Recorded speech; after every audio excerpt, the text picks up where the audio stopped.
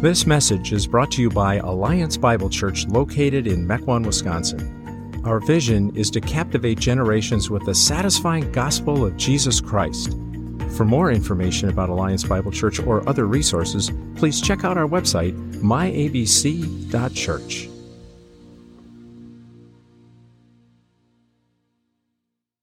If you have your Bibles, would you open them up, please, to Revelation 15. Revelation 15.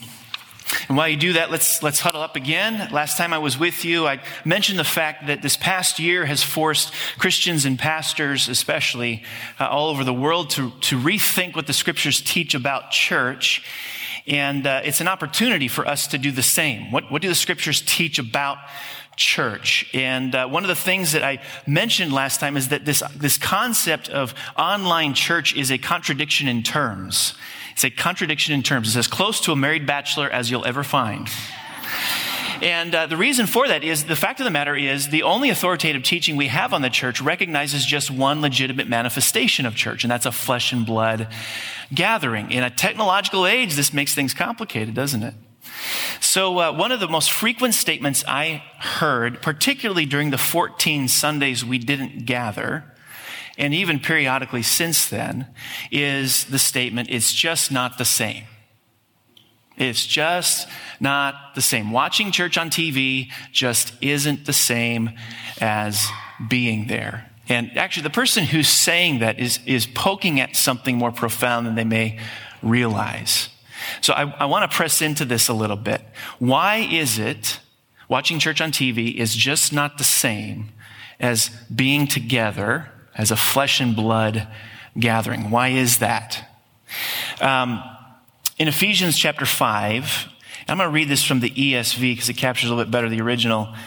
The Apostle Paul says, "And do not get drunk with wine, for that is debauchery, but be filled with the Spirit, addressing one another in psalms and hymns and spiritual songs, singing and making melody to the Lord with your heart, giving thanks always and for everything to God the Father in the name of our Lord Jesus Christ, submitting to one another out of reverence for Christ." So we've got a little bit of a Greek lesson to do here. The Apostle Paul says, be filled with the Spirit. So this word is a present tense, imperative mood, passive voice, verb. Okay? Write it all down. Come on, go ahead. Present tense, passive voice, imperative mood. Now, the imperative part's probably the easiest thing to figure out. Imperative means what? It's a command. All right? So you are to be filled with the Spirit. That's not optional. That is a command. You're to be filled with the Spirit. Present tense conveys with it continuousness. You are to be continually filled with the Spirit. You are to be continually filled with the Spirit. And then we've got this funky thing. We've got this passive voice stuff, which means this is not something you do for yourself. It's something that's done to you. Something that's done to you. Something that's done to you. And of course, this is the work of God. It's called a divine passive. It is God who continually fills his people with the Spirit. Now, we've got the rest of these words in here we have to deal with. Did you hear all the ing words? Addressing one another in psalms, hymns, and spiritual songs, singing and making melody to the Lord with your heart, giving thanks always and for everything, submitting to one another out of reverence for Christ. Those are all what are called adverbial participles. They modify the main verb of be filled with the Spirit. In other words, God is saying to us, yes, I'm the one who continually fills you with the Spirit. But I use means to accomplish ends. I use means to accomplish ends. And when you engage in these things, you create the conditions for me to do that work in you. And of course, all those ing words are within the context of the gathered church, the flesh and blood gathering of the church. So one of the reasons I think people have been saying it's just not the same is that they're poking at something. They're recognizing something palpable is missing when we don't gather. And that's this work that God does in the context of the gathered church. So we're gonna be thinking about this in the weeks to come. I've got 6 or 7 or 8 more of these written out. We'll see how many we get through. But we'll think about this together. Why is it it's just not the same? Why is it just not the same? That's one of the One of the reasons for it, one of the many reasons for it. Okay, Revelation. We're in Revelation 15 and 16. Let me back up here. We got to grab context. Revelation 12, what does it do? It pulls the curtain back and it lets us see the reason for the church's difficulties and hardships throughout the centuries. Hey, we might say, well, it's interference from government, or it's the persecution of this group or that group, whatever it may be. We may think of it that way, but in Revelation 12, God says, actually, there's a deeper reason for it. The fundamental reason for the church's struggles in every age is the rage of Satan. We're engaged in a cosmic spiritual war. That's the reason for the church's hardships and difficulties. If you just say it's government, you're not looking deep enough. It's the rage of Satan. Now, Revelation 13 comes along and says to us that the dragon, Satan, works through two henchmen. And that is the beast from the sea, which is likened to the state, and the beast from the land, which is the false prophet, false ideology, false religion.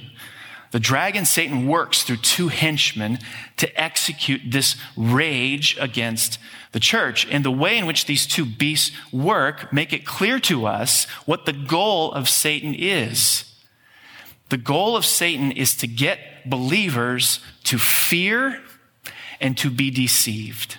That's how those two beasts work. Their fundamental operation, beasts from the sea, is to get Christians to be afraid, to fear. And the beast from the land, the false prophet, is all about deception. Put something out there that looks good, that sounds good, and get them to run after it. Revelation 14 could be considered Revelation's sermon. It describes both the euphoric joy of heaven and the grisly reality of eternal punishment. And one of the most striking takeaways we glean from that chapter is sin is much worse than we think it is. And the reason we don't think it's that bad is that our own sinful condition works against us, preventing us from being able to see it for what it is. Our own sin always puts a positive spin on the way we see sin. It puts a glossy veneer over the surface of it. So we never, ever, ever look at sin and see sin for what it truly is. It's much worse than we ever think it is. Now, today, we comb through this final series of judgments. We looked at the 7 seals in chapter 6. We looked at the 7 trumpets in chapters 8 and 9. Today, we have the 7 bowls, and I know what you're thinking. Every time this guy shows up, he's talking about judgment. Every time this guy shows up, he's talking about judgment. Not my agenda. It's in the text. We got to talk about it. Now, one of the reasons, there are a couple of reasons I think this idea of divine judgment has gone missing in American evangelicalism today. First has to do with the way the book of Revelation has been primarily understood since the 1800s. Since the 1800s, the book of Revelation has been primarily understood as communicating to us events that take place in the distant future. Only those things that take place right before the end. Well, what happens when your approach to Revelation is that? How much applicability does it have to your life now? Do you concern yourself with it? If it's only talking about the future, it might be an intellectual curiosity. But why mess with it? We've got Galatians sitting there. We've got Romans sitting there. That's for the here and now. Revelation's for the distant future. So the idea of divine judgment in American evangelicalism has disappeared largely over the last 200 years because we've jettisoned Revelation to the distant future. It receives less of our attention and much less of our application. The second reason, though, that divine judgment just kind of has gone extinct in American evangelicalism has to do with our therapeutic age. During the last 60 years in particular, the United States has taken a sharp turn towards the therapeutic. That is, we're not so much interested in salvation.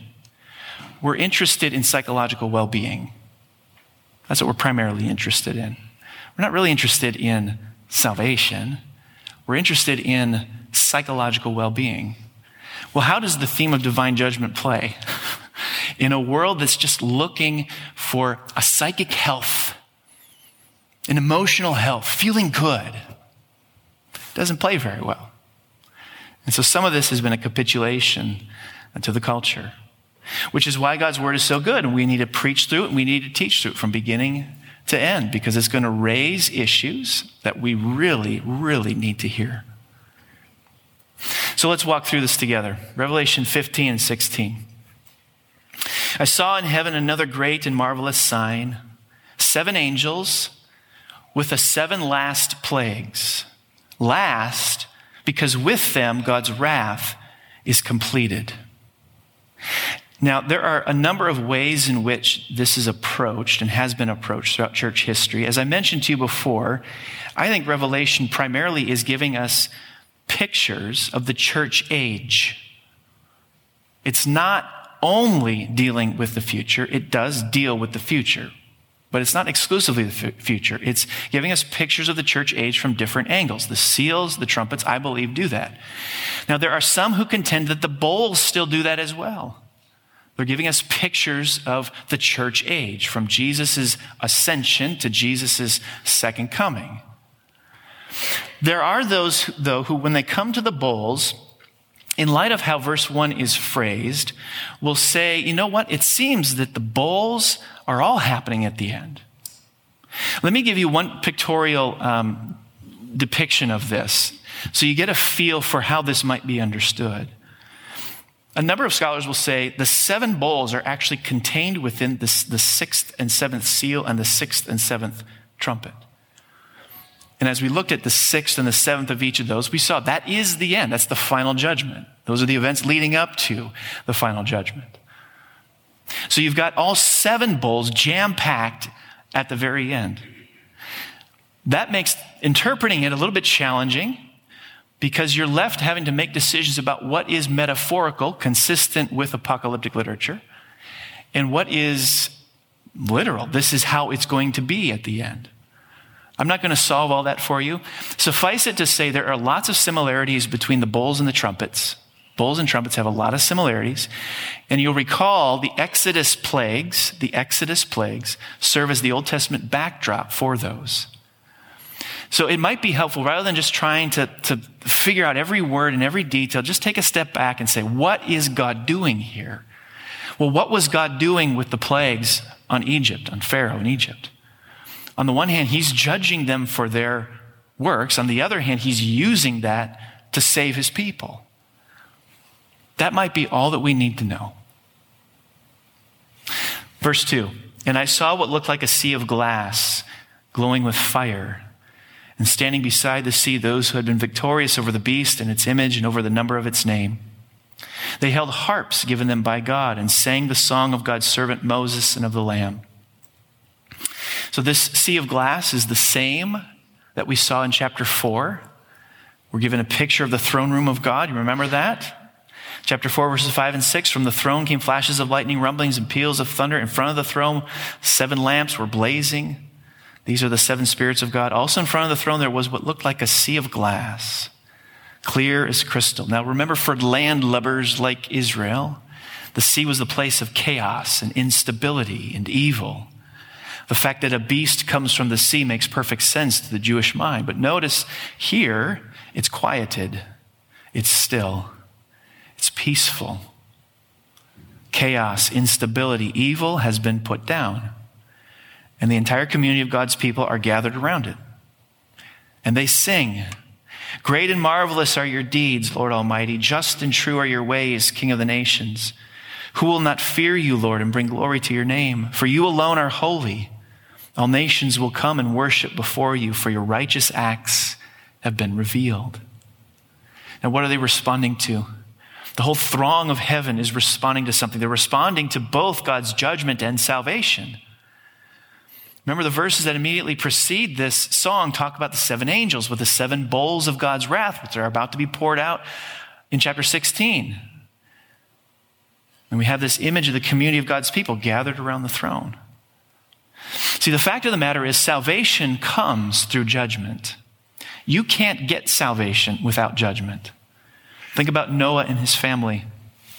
Their salvation came through the judgment of the world. Think about Israel and Egypt. The salvation of Israel came through the judgment of Egypt. Think about the cross. Our salvation comes through the judgment of our sin that was placed on Jesus. Salvation comes through judgment. Verse 5, after this I looked and I saw in heaven the temple, that is the tabernacle of the covenant law, and it was opened. Out of the temple came the 7 angels with the 7 plagues. They were dressed in clean, shining linen and wore golden sashes around their chests. Then one of the 4 living creatures gave to the 7 angels 7 golden bowls filled with the wrath of God who lives forever and ever. And the temple was filled with smoke from the glory of God and from his power. And no one could enter the temple until the 7 plagues of the 7 angels were completed. So the judgment of the 7 bowls is emanating from heaven. This is why the community of faith are able to declare that the judgments are just and true and righteous. Chapter 16, then I heard a loud voice from the temple saying to the 7 angels, go pour out the 7 bowls of God's wrath on the earth. The first angel went and poured out his bowl on the land, and ugly festering sores broke out on the people who had the mark of the beast and worshiped its image. We're not going to get wrapped up, as I mentioned, in trying to figure out the metaphorical or literal sense of this. The least we can say that this causes anguish. But for what reason does God set his judgment in motion? What does the text say? It's idolatry. Those who had the mark of the beast and worshiped its image. Verse 3, the second angel poured out his bowl on the sea, and it turned into blood like that of a dead person. Every living thing in the sea died. Now, the second bowl and the second trumpet have a lot of similarities. The only difference is the second trumpet is limited in its effect. Here, the effect is total. If it's metaphorical, this could simply be economic collapse, total, complete economic collapse. Verse 4, the third angel poured out his bowl on the rivers and springs of water, and they became blood. Then I heard the angel in charge of the waters say, you are just in these judgments, O Holy One, you who are and who were. For they have shed the blood of your holy people and your prophets, and you have given them blood to drink as they deserve. And I heard the altar respond, yes, Lord God Almighty, true and just are your judgments. Now, this is the second song. If you look at the bigger picture, you've got a song in chapter 15, you've got a song in chapter 16. And once again, the song is declaring the justice and righteousness of God in judging the world. It's the theme of both songs. Because you have these horrifying judgments taking place, but you got the community of heaven affirming the fact that this is done with justice, with righteousness, and God is true to do this. Verse 8, the fourth angel poured out his bowl on the sun, and the sun was allowed to scorch people with fire. They were seared by the intense heat, and they cursed the name of God, who had control over these plagues, but they refused to repent and glorify him. Notice it's unbelievers who are the recipients. Notice that at the end of the trumpet judgments in chapter 9, this same thing occurs. There's still time to repent. God issues these judgments as a great mercy to provoke people to repentance. They curse God and they spurn the idea of giving him glory. Same sort of thing happens now in verses 10 and 11. The fifth angel poured out his bowl on the throne beast, and its kingdom was plunged into darkness. People gnawed their tongues in agony and cursed the God of heaven because of their pains and their sores, but they refused to repent of what they had done. Refused to repent. God is giving them opportunities to repent. God's judgments are a great mercy. Now in verses 12 to 14, the judgments take on a spiritual component. The sixth angel poured out his bowl on the great river Euphrates. Remember, that's where trouble comes from. Euphrates, metaphorical, that's where trouble comes from. And its water was dried up to prepare the way for the kings from the east. And I saw 3 impure spirits that looked like frogs. They came out of the mouth of the dragon, out of the mouth of the beast, and out of the mouth of the false prophet. We got a false trinity here. A parody of God. They are demonic spirits that perform signs, and they go out to the kings of the whole world to gather them for the battle on the great day of God Almighty. So there's an economic component to judgment. There's a physical component to judgment. There's a spiritual component to judgment. Verse 15, look, I come like a thief. Blessed is the one who stays awake and remains clothed, so as not to go naked and be shamefully exposed. Now, verse 15 is remarkable because Jesus himself breaks into John's vision. This is Jesus speaking.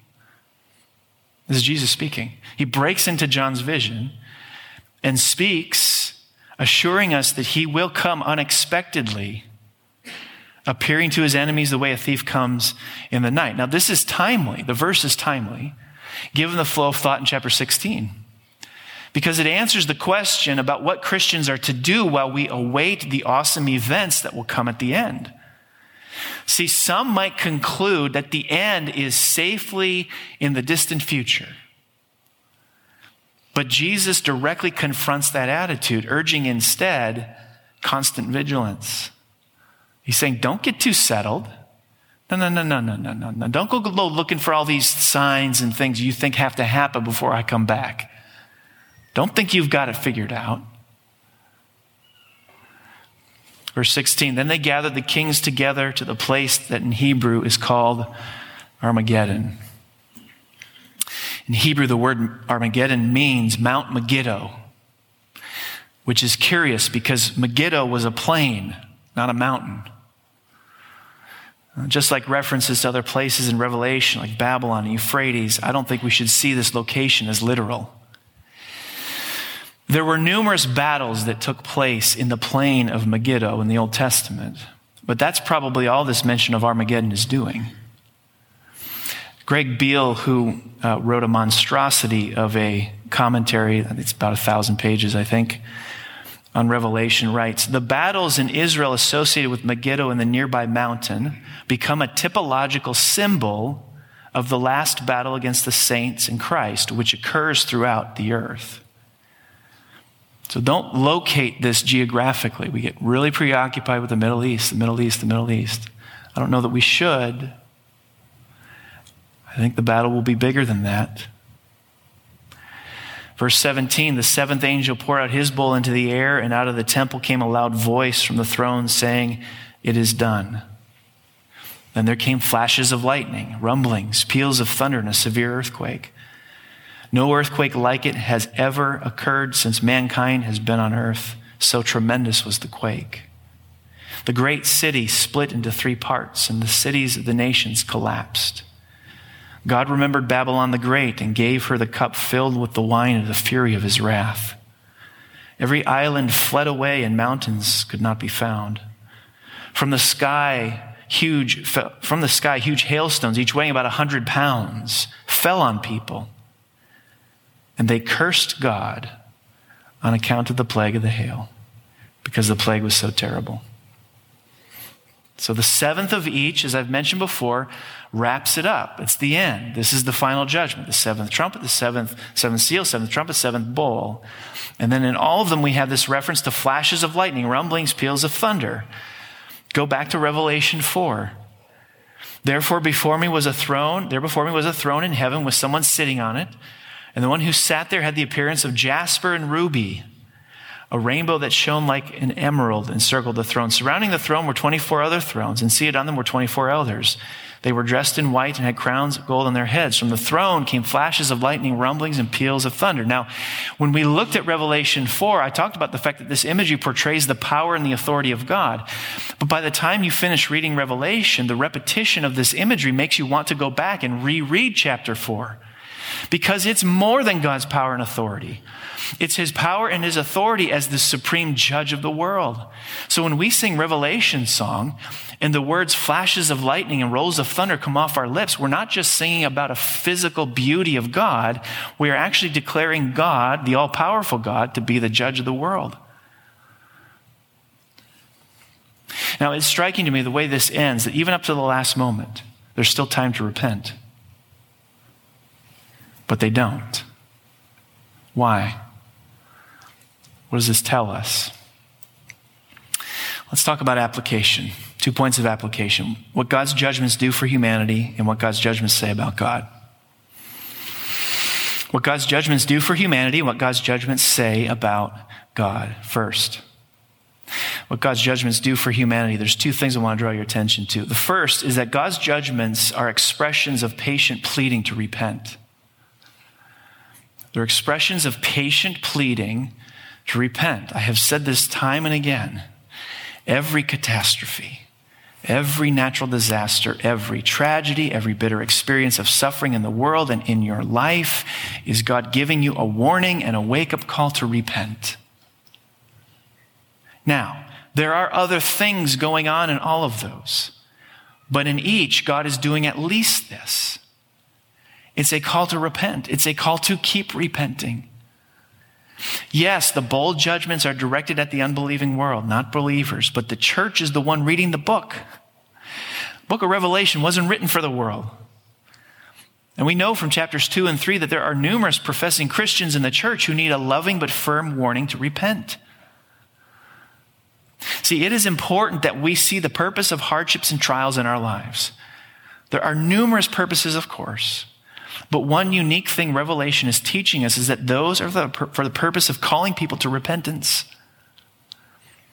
So don't hesitate to make mention of that in your interactions with people. Don't hesitate to turn to a hard-hearted friend or family member going through a tough time and say to them, maybe God's trying to get your attention. See, there are numerous heart motivations the New Testament writers appeal to when they're urging people to repent. Numerous heart motivations they appeal to. Relieving the burden of guilt, freedom from shame, the blessings of heaven, satisfying a deep sense of need, just to name a few. But judgment is also a heart motivation the New Testament writers use in appealing to people to follow Christ. Judgment is coming. Follow Jesus. Now, we don't tend to utilize trials and hardships in this way in America because we all have a tendency to idolize safety and comfort. We work hard to avoid hardship. Sometimes I wonder if we should be a little less protective, a little slower to rescue people under duress. I have my own helicopter parenting tendencies that are not good for my kids. The fact of the matter is God's judgments in the form of economic scarcity and civil strife and personal suffering are his patient pleading with us to repent.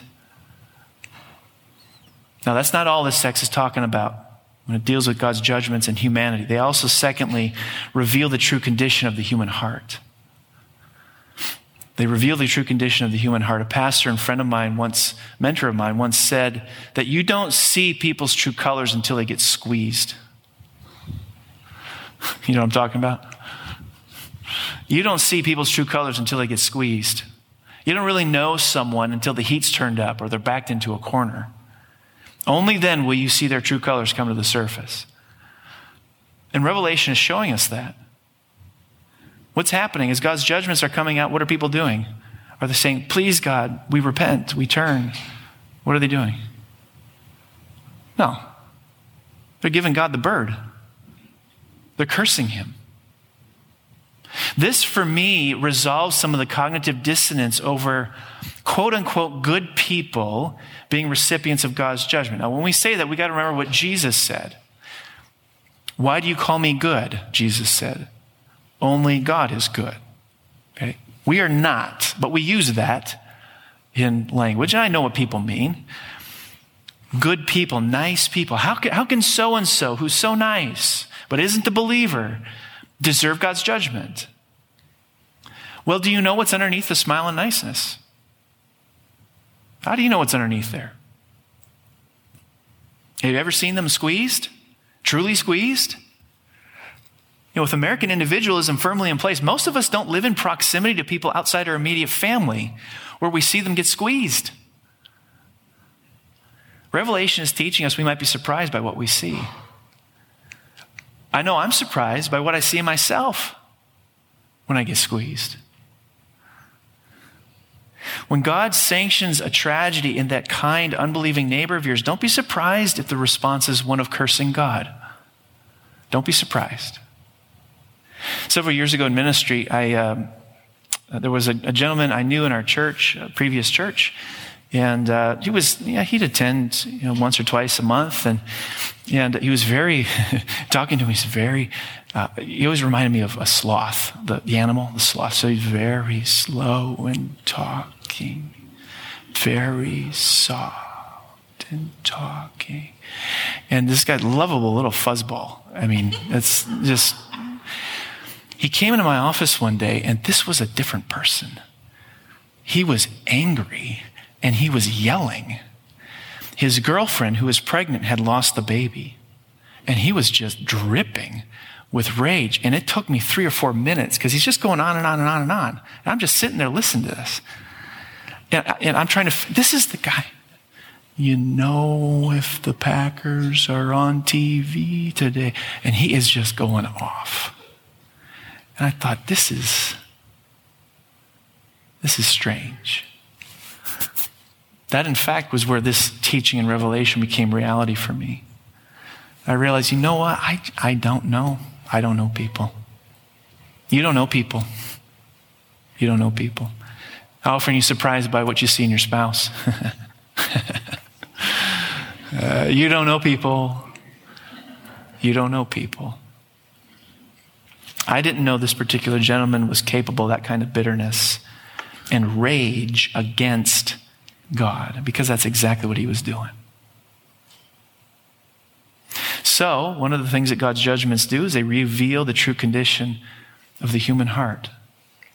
Second, what God's judgments reveal about God? 3 things very quickly. Number 1, his love for himself.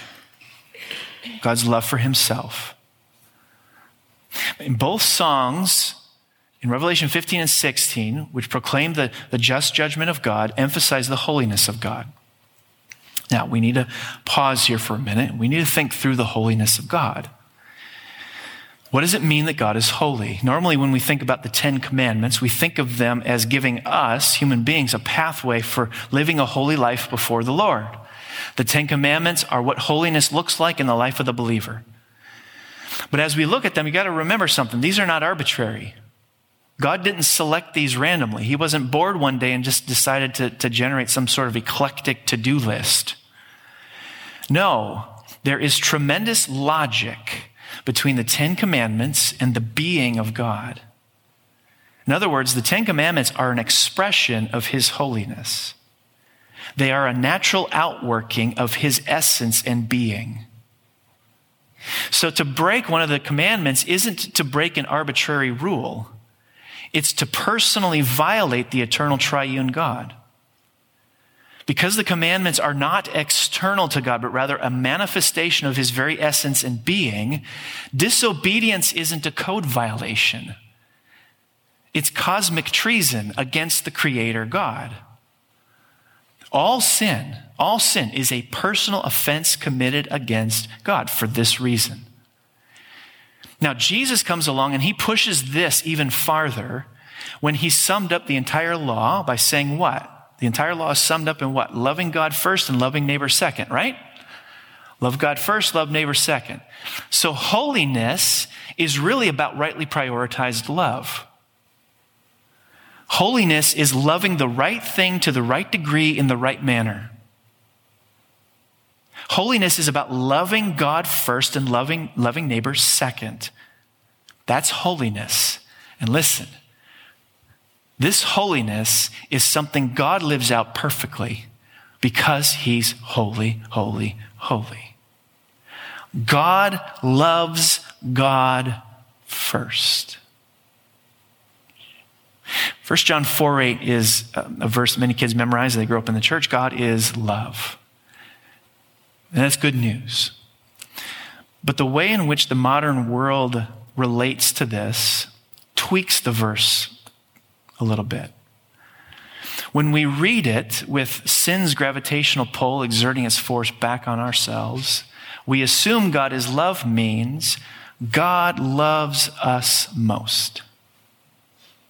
God loves mankind most. Let me tell you something. If God loves mankind most, he's no longer holy. He's an idolater. He's broken the first commandment. In other words, he's contradicted his own essence. He's contradicted his own being. God is love is first and foremost a reference to the love shared among the 3 persons of the tripersonal God. God loves God. Or to put this differently, God supremely values that which is supremely valuable. What is supremely valuable? God himself. God supremely values that which is supremely valuable. That's the essence of righteousness. Now, I recognize that that's going to land on 21st century American ears in an odd way. Boy, that sure makes God sound egotistical. And I get it. If I stand in front of the mirror and I say,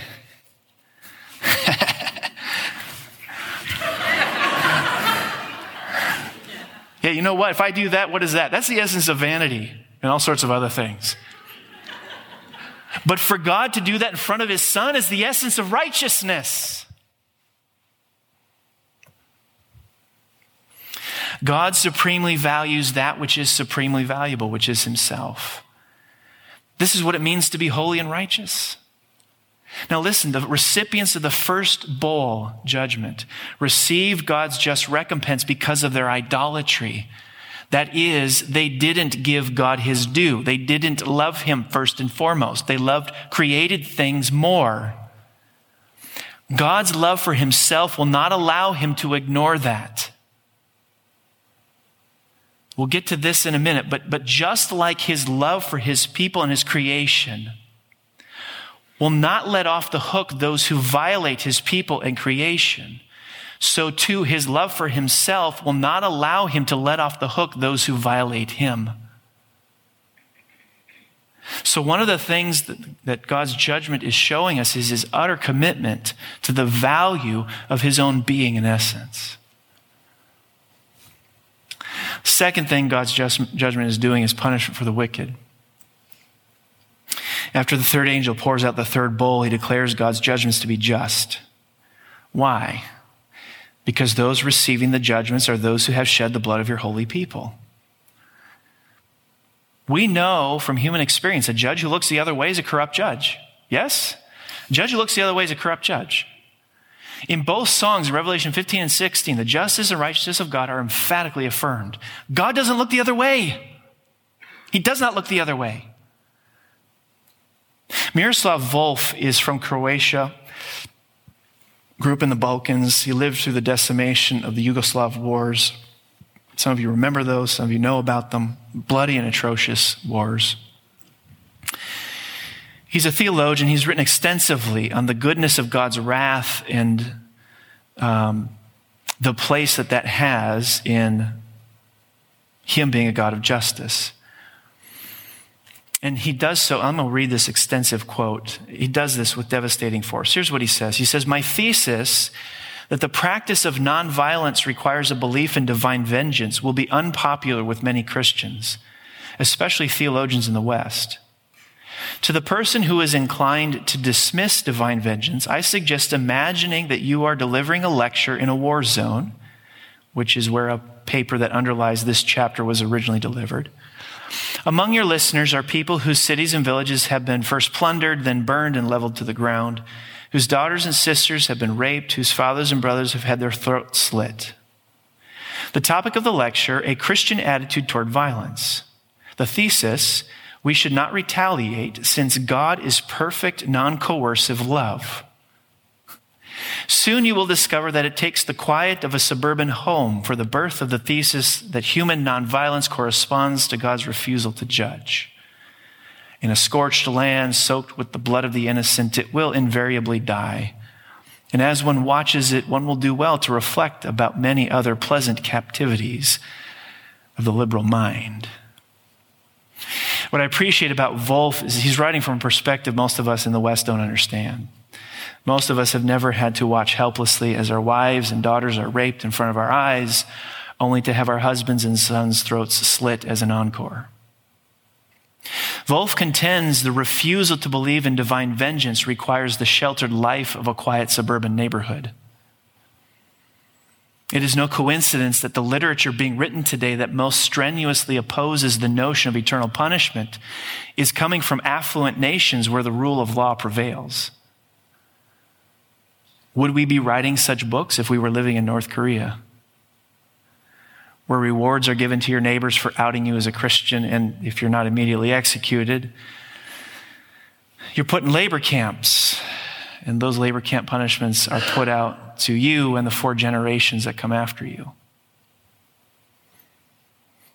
Would we hold to such views if we lived in Afghanistan, where to convert to Christianity is treated as treason and a psychiatric disease, which comes with it the loss of all property, and institutionalization, a psychiatric ward that makes our hospitals look like 5-star hotels? Would we advocate for a wrathless God if we lived in Somalia or Libya, where few will forget the horrifying video of Egyptian Christians being beheaded on the beach by ISIS militants? I would agree with Wolf. The refusal to believe in divine vengeance requires the sheltered life of a quiet suburban neighborhood. God is not a corrupt judge. He won't look the other way. He will not let the guilty go unpunished. Third and last, we see in God's judgment his love for his people and his creation. You see, in many ways, his wrath is an expression of his love. His wrath is an expression of his love for his people and his creation. He doesn't walk away in disgust from his fallen creation. God loves his work. He loves his people. He loves his creation, and his judgment is his measured response to all that tears it down. A.W. Tozer put it this way. He says, the holiness of God, the wrath of God, and the health of the creation are inseparably united. God's wrath is his utter intolerance of whatever degrades and destroys. So let me illustrate this. Imagine a married couple getting home from work one day, and she walks up to her husband and she confesses that she's been having an affair. She's been having an affair. And the husband looks up briefly, looks her in the eye, and then just goes back to sorting through the day's mail. No reaction. What would you think? There could be a number of things going on there. Maybe you'd think, well, maybe he's been unfaithful to her too, and that's just kind of the nature of their marriage. It's one way to explain it. But what if I told you that this man had been absolutely 100% faithful to her? He's been perfectly faithful to her, and when she confesses her adultery, he responds as if he doesn't care. What if I told you what their marriage looks like? They sleep in different bedrooms. They don't talk to each other. They spend lots of time apart. There's no affection, very little interaction. They're married, but they live like singles who don't know each other. Would that help explain why he reacted the way he did? She confesses her unfaithfulness, and he doesn't care. Why? Because there's no love. He should be angry, but he's not, because there's no love. The only way to get rid of the anger is to remove the love. See, in judging the world, God is saying to you, I'm not that kind of husband. I love you. I have and will fight for you. Nobody is going to get in the way of us being together forever. Nobody. So you see, in this way, Revelation, with all its judgments, is a huge love letter, showing Christians just how much God loves us, his creation, and how far he'll go to fight for us. Let's pray.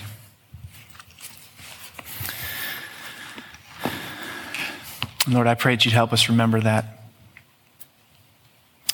as grisly as these judgments are to read and to think about, they are a vivid and powerful manifestation of your love. You are a jealous God. You are zealous for your people. You love your people. You're committed to your people. And you will not let anyone or anything stand in the way of us being together forever. God, we thank you that you're that kind of God. And I pray that that would warm our hearts in the hardest of times when things are difficult, that you would allow us to remember just how committed you are to your people, that nothing will stand in the way of us being together forever. We worship you for that now in Christ's name. Amen.